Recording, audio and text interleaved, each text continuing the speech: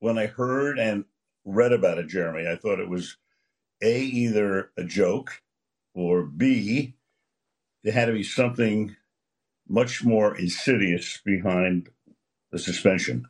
And now that I realize that it had almost everything to do with apparently what was said about Tampa Bay and playing the Rays and having a lot of success recently when they had none in the last 3 years, I agree there should be a suspension here. They should suspend the doofus that suspended Kevin Brown. During a recent game at Tropicana Field in St. Petersburg, Kevin, during his opening, talked about how the Orioles had trouble winning in the past at Tropicana Field, but that they were doing better this year. That was really all he said. And for that, the Baltimore Orioles management decided to suspend Kevin Brown. Let me just say one thing to Baltimore Orioles management. You draped yourself in humiliation when you fired John Miller, and you're doing it again. And if you don't want Kevin Brown, there are 29 other teams who do. It's a horrendous decision by the Orioles. I don't know what they were thinking, but they've gotten exactly the reaction that they deserve. And it's just a shame because the Orioles are playing so well, and now they've diverted attention from that and now made themselves a laughingstock.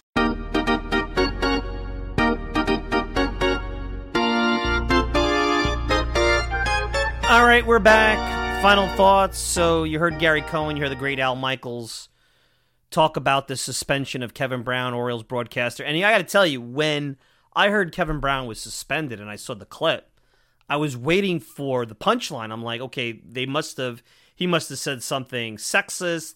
He must have said something homophobic. He must have said something racist. I'm like, there's got to be something here. I mean, that's the way this goes, right? I mean, people just, they're dumb. Like, they say things that come out of their mouth that you're like, how can you say that? Like, forget about today's society, how sensitive we are. People have said things that I'm like, just from a common decency, from proper being in a public conversation, you don't say those things. You shouldn't even think some of them. But, you know, private thoughts are private thoughts. I'm not going to get into that. And then I hear he said, well, the Orioles haven't been really good at Tropicana Field and the Rays have beaten them up. And I'm like, the graphic said the same thing. And then he gets suspended and then, you know, obviously the fallout, the Orioles are sensitive. They're a poorly run club under the Angelos family, blah, blah, blah, blah, blah, blah, blah, blah, blah, blah, blah, blah. But, you know, I started to think about where we're at with the media. And I think there's a couple of different things when it comes to the professional sports teams that to respond to a new world of social media, as I said in the beginning, is toxic, is built on toxicity, is built on creating a toxic narrative to generate clicks because, unfortunately, what I've been told is that the mainstream fan doesn't like smart or intelligent or education. And the only way to generate views is the lowest common denominator. And look, go on Instagram, go on Facebook, look at what sells. It is the bro factor. It is, you know, I think I was talking with my wife who's on Instagram and into pets, and she's like, how is it that someone getting their dog high gets, you know, thousands and thousands and thousands of likes, and which is wrong, and, you know, somebody doing good work to help animals or help people, you know, they get no likes, or they get no views. Is it the algorithm? I said, well, maybe, but it also is us as consumers that don't necessarily take the time to want to see that stuff. We like a good laugh. And at some point, you know, we as a culture maybe have got to be better. So by playing into this toxicity, into whole, you know, again, I'm going to go back. We are the consumers. We have the power of the dollar. We have the ability to elicit change despite what we think and say. Because ultimately, if we don't listen, it doesn't happen. And I'm at fault here because I gave air to WFAN earlier, but I think they were really important clips and important points to a point that I was making on this show.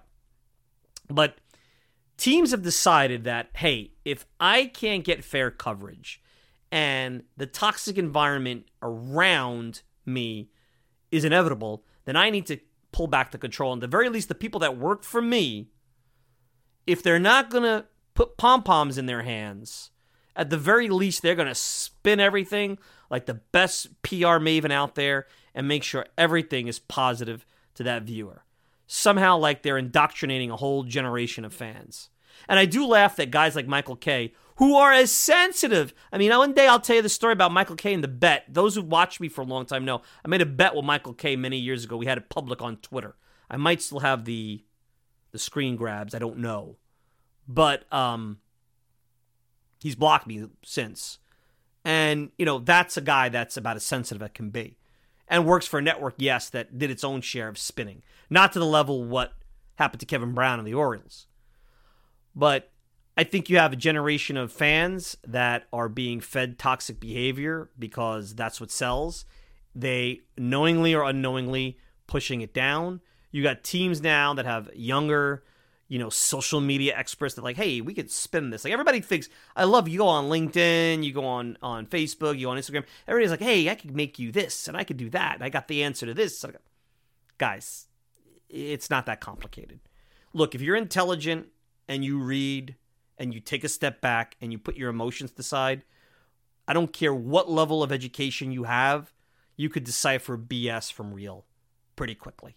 This PR stuff, these fancy, memos, all they are political points to protect you from the mob. That's it.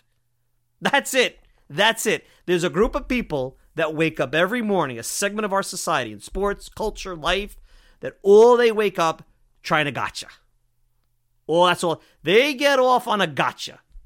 And now you have a phone with a camera and you have, Instagram and Facebook, and all they want to do is gotcha. I got you. And let's tar and feather that person. And we're going to improve society just by being angry all the time. And guess what? They're the losers in it because they're always angry. So in a lot of ways, the team is wrong, but we are creating, and we're actually going to flush, and we really have. The reason a show like this even exists and gets the attention it gets is that the product in the mainstream is so bad at times and lacks so much depth and is either too vanilla or too ignorant that I actually could exist. I should be choked out. There should be someone on SNY doing what I do. There should be someone on every network doing what I do for every team. Because this ain't hard. I am not the smartest guy in the room. I think I've got a unique perspective. I think some of my training in business helps me here communicate with you. I do think I have a little bit of talent, but, I laugh when people say, oh, this radio person is so talented. Yeah, there's radio people and there's non-radio people, but if you're in any environment where you communicate with people in any walk of life, in any business, you could do radio. You got to organize yourself and you got to get the flow and you got to practice, but you could do radio. This ain't the hardest thing. You don't need to go to the Connecticut School of Broadcasting to do radio. Trust me. You can learn a few pointers on form, but those are like, it's the difference between taking a 3-credit class and taking, a 4-year degree. Most of the time, the 3-credit class, if you're smart enough, you can get away with it. Now, of course, we have technology and the internet and different formats that go out there and help us. And truthfully, growing up in an environment where radio and talk radio it was born and exploded as a young person helped me quite a bit. And look, back then there was a lot of gossip and there was, I talked about it. Howie Rose, when we talked about him being inducted into the Mets Hall of Fame, he was as hard on the Mets as anybody. But he wasn't toxic. He was honest and he was fair. He was fair. I mean, think about how far we've come with this whole Kevin Brown suspension thing. That Davey Johnson used to take calls from fans who would call him and question his moves in game on the air to a point where managers are in this scrum, organized dais, get thrown softball questions because members of the media either are too lazy or afraid to have their access revoked. And it is a partnership. Look, covering a team's a partnership. You have to do some sales work there. Because you know what? You go after certain people, they're going to shut down on you. That ain't going to help you. But it's a give and a take. And if you communicate and you're honest and you're fair, I think unless you're a real thin-skinned jerk as an athlete and they're out there, you'll be fine. Because if you're honest, say, hey, look, I need to present this part of the conversation. And as long as you present the other side and you're not just trying to go after someone for clicks. But what's going to happen is teams, and I think Mark Cuban even talked about this in terms of his organization, They're going to bring all this stuff in-house, and they're going to feed you the content that you want. The vanilla MLB.com, Q&A, basic stuff, maybe this, that. It's like going to the doctor. You know what media with teams is going to be?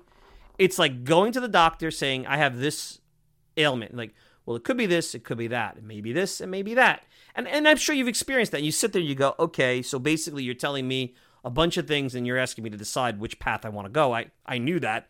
I'm going to you, the expert. Well, everybody's afraid to make a decision, or they're not good enough to make a decision. That's what's going to be. Well, here's A, here's B, you decide. No, that's not what I do. I give you both sides. I try to go balance down the middle, but I also tell you, hey, here's where I think this is going. And I also try to get the BS meter out. Say, this is BS. This is garbage. This is baloney. So we're creating this by the media not being better. By the, when I hear people say, and they're right, that you can't do what I do, like have a show with Ernie Dove and talk about the farm system and the way that Ernie did and gave us a lot of inside baseball as to why things were the way they are. Go back and listen to that from a few weeks ago. I think that was right around the deadline or right before the deadline. Because it's too inside baseball for the mainstream. Well, then you know what? If that's how you are as a fan, then you're just going to be the guy that's going to get the article where they talk about the people in the stands with the paper bags on their head. Because to me, that doesn't interest me. If you're going to go to a ballpark and be negative and spend the whole time yelling and screaming and being angry, go there and enjoy the food. Take your kid to the game and you show them nuances of the game. Have them look at Acuna out there in the outfield and show them what you think the Mets need. Like, that's learning about the game. Like, this other stuff I don't get. Like, I'm all for comedy and laugh. And look, I'm the biggest guy. I love to watch. I mean, one of my favorite sitcoms is The Office, which is mocking office lifestyle. But there's a time, like, not everything is that. That's not reality. It's just really sad and disappointing. And look, I see the success. Look, Portnoy over here at Barstool buys back, Barstool, fabulously successful. And I give Portnoy, he had an idea, and he's one of the few that have executed at a level that many of us will never see in this business. Guys like him, Bill Simmons, whatever. Did a ton for small business during the pandemic. Portnoy did more for small business during the pandemic than government. And that's the truth. But I got to be honest. Some of the content I look at, I'm like, I don't get it. And I'm not a tight you-know-what. I think I'm a fun guy. I may take my things a little more seriously. I try to be professional. I just think I'm different. Like, I can't be that. If I came on and I tried to be Talking Mets version of Barstool, it's insincere. Like, you got guys that do that. And sometimes comedy is good. But when everybody tries to do that's like taking the comedy show in every genre within your Netflix viewing or Hulu, whatever is like that. Like, that's not, like, there's a time and a place for that. You have to have the mindset, and you get out of reality for that stuff. So maybe I'm making a loose connection here, but I think what you saw with the Orioles and Kevin Brown was that teams are at a point where anything, it's like when you have one reaction, you have the polar opposite reaction to balance it out. They're trying to swing things so far to the other way that it's ludicrous. Poor guy. I feel bad for the guy. If there is an example of why this business, media, is so hard to be in and so hard to make a living and so dangerous to put all your eggs in that basket, it's like if you could get suspended for what Kevin Brown got suspended in Baltimore, and don't for a minute think the Orioles would be the only team. They're probably the stupidest team, and maybe that was the most ludicrous reason, but there are other teams that have probably had internal production meetings that say, hey, don't go here, don't go there. And that's why you got to respect SNY, and you got to respect Gary, Keith, and Ron. And you got to respect, despite the fact that you guys hate the Wilpons still own the network, but it's not affiliated with the team anymore, so now they can even go harder after the team. That even when SNY was affiliated with the ownership of the team, they never went the route where I felt it was, I used to make the joke, or was Bob Raceman at the Daily News used to make, it was Bob Raceman that came up with it. He used to call the Yes Network Al Jazeera out of the old Al Jazeera that, back in the day where it was like, they would report whatever they wanted you to hear, even though it wasn't real. So he called it Al Jazeera. which maybe is politically incorrect, certainly by today's standards, and I'll probably get yelled at for saying that, but that's a Bob Raceman. I mean, anybody who read Raceman's columns knew that he had quite a sense of humor. So we are in odd times, people. We are in odd times. And the fact that there's no meaningful baseball in Flushing is going to enhance all that we've seen and heard on the media front. I told you this was going to get ugly. But here's the commitment I have to you. I'm going to try really, really hard to stay out of that. I'm not going to make this a topic every week. I think there are some things that we're going to try to look into over the next couple of weeks. I'm trying to look at, some baseball books out there, trying to get some former Mets on the show. I think Ken Rosenthal had a great column in The Athletic talking about the Mets' focus in 2024, and I think I want to build that out. I think that's something we're going to do next week. Build that out. Hey, what Cohen wrote to the season ticket holders, what does competitive baseball look like, and how does that line up with this 2025-2026 timeframe? Here we go again. I mean, I remember when the Mets were rebuilding under Sandy Alderson. Well, 2016 is the date. 2015 is the date. There is no date. Sometimes you're early, sometimes you're late, sometimes it never comes. You develop prospects, and they develop based on themselves and you, and it happens. The quicker it happens is how quickly you get good ball players. There's not a clock that strikes midnight and says, oh, it's your time, Brett Baty, you're on up. No. Brett Baty may never hit midnight, as we talked about earlier. Hopefully he does, but he may never. So, anyway, that's saucy today, right? A little sauce. Anyway, that's the latest edition of the Talking Mets podcast. We'll be back, of course, next week. Enjoy the game tonight. I know you guys might be watching Sunday Night Baseball, Mets and Braves. I'm sure that'll be brutal with ESPN using as a pulpit to say how bad the Mets are, because that's what we want to hear for 2.5 hours, how bad the Mets are, as if we don't know that. The whole season has been bad. We really haven't had good feeling about the Mets since Atlanta last September. So there you go. So, all right, you can check me out all the time at thetalkingmetspodcast.com. Send me a tweet at Mike Silva Media. And you can show on Apple Podcasts, Spotify, pretty much whatever podcasting service you desire. If you want to interact with me, Mike Silva at talkingmetspodcast.com. No G. Mike Silva at talkingmetspodcast.com. You can get me on Instagram, talkingmets no G. And I want to thank the good folks at the Fan-Sided Podcasting Network for supporting this show. I'm your host, Mike Silva. Enjoy the rest of your Sunday. We'll be back with another Talking Mets podcast next week. Till then, take care, everybody.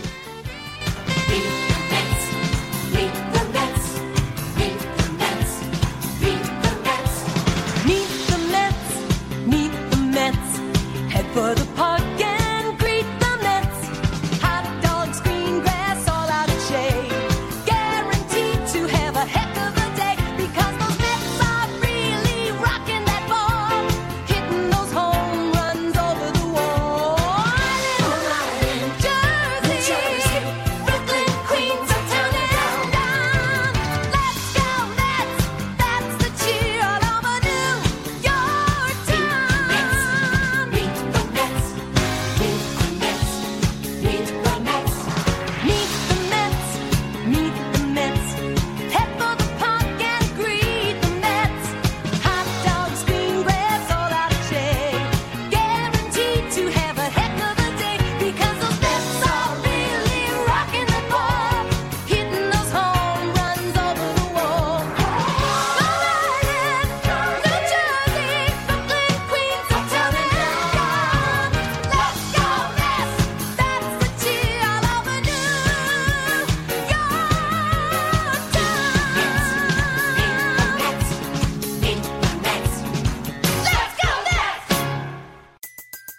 Everybody in your crew identifies as either Big Mac Burger, McNuggets, or McCrispy Sandwich. But you're the Filet-O-Fish Sandwich all day. That crispy fish, that savory tartar sauce, that melty cheese, that pillowy bun. Yeah, you get it.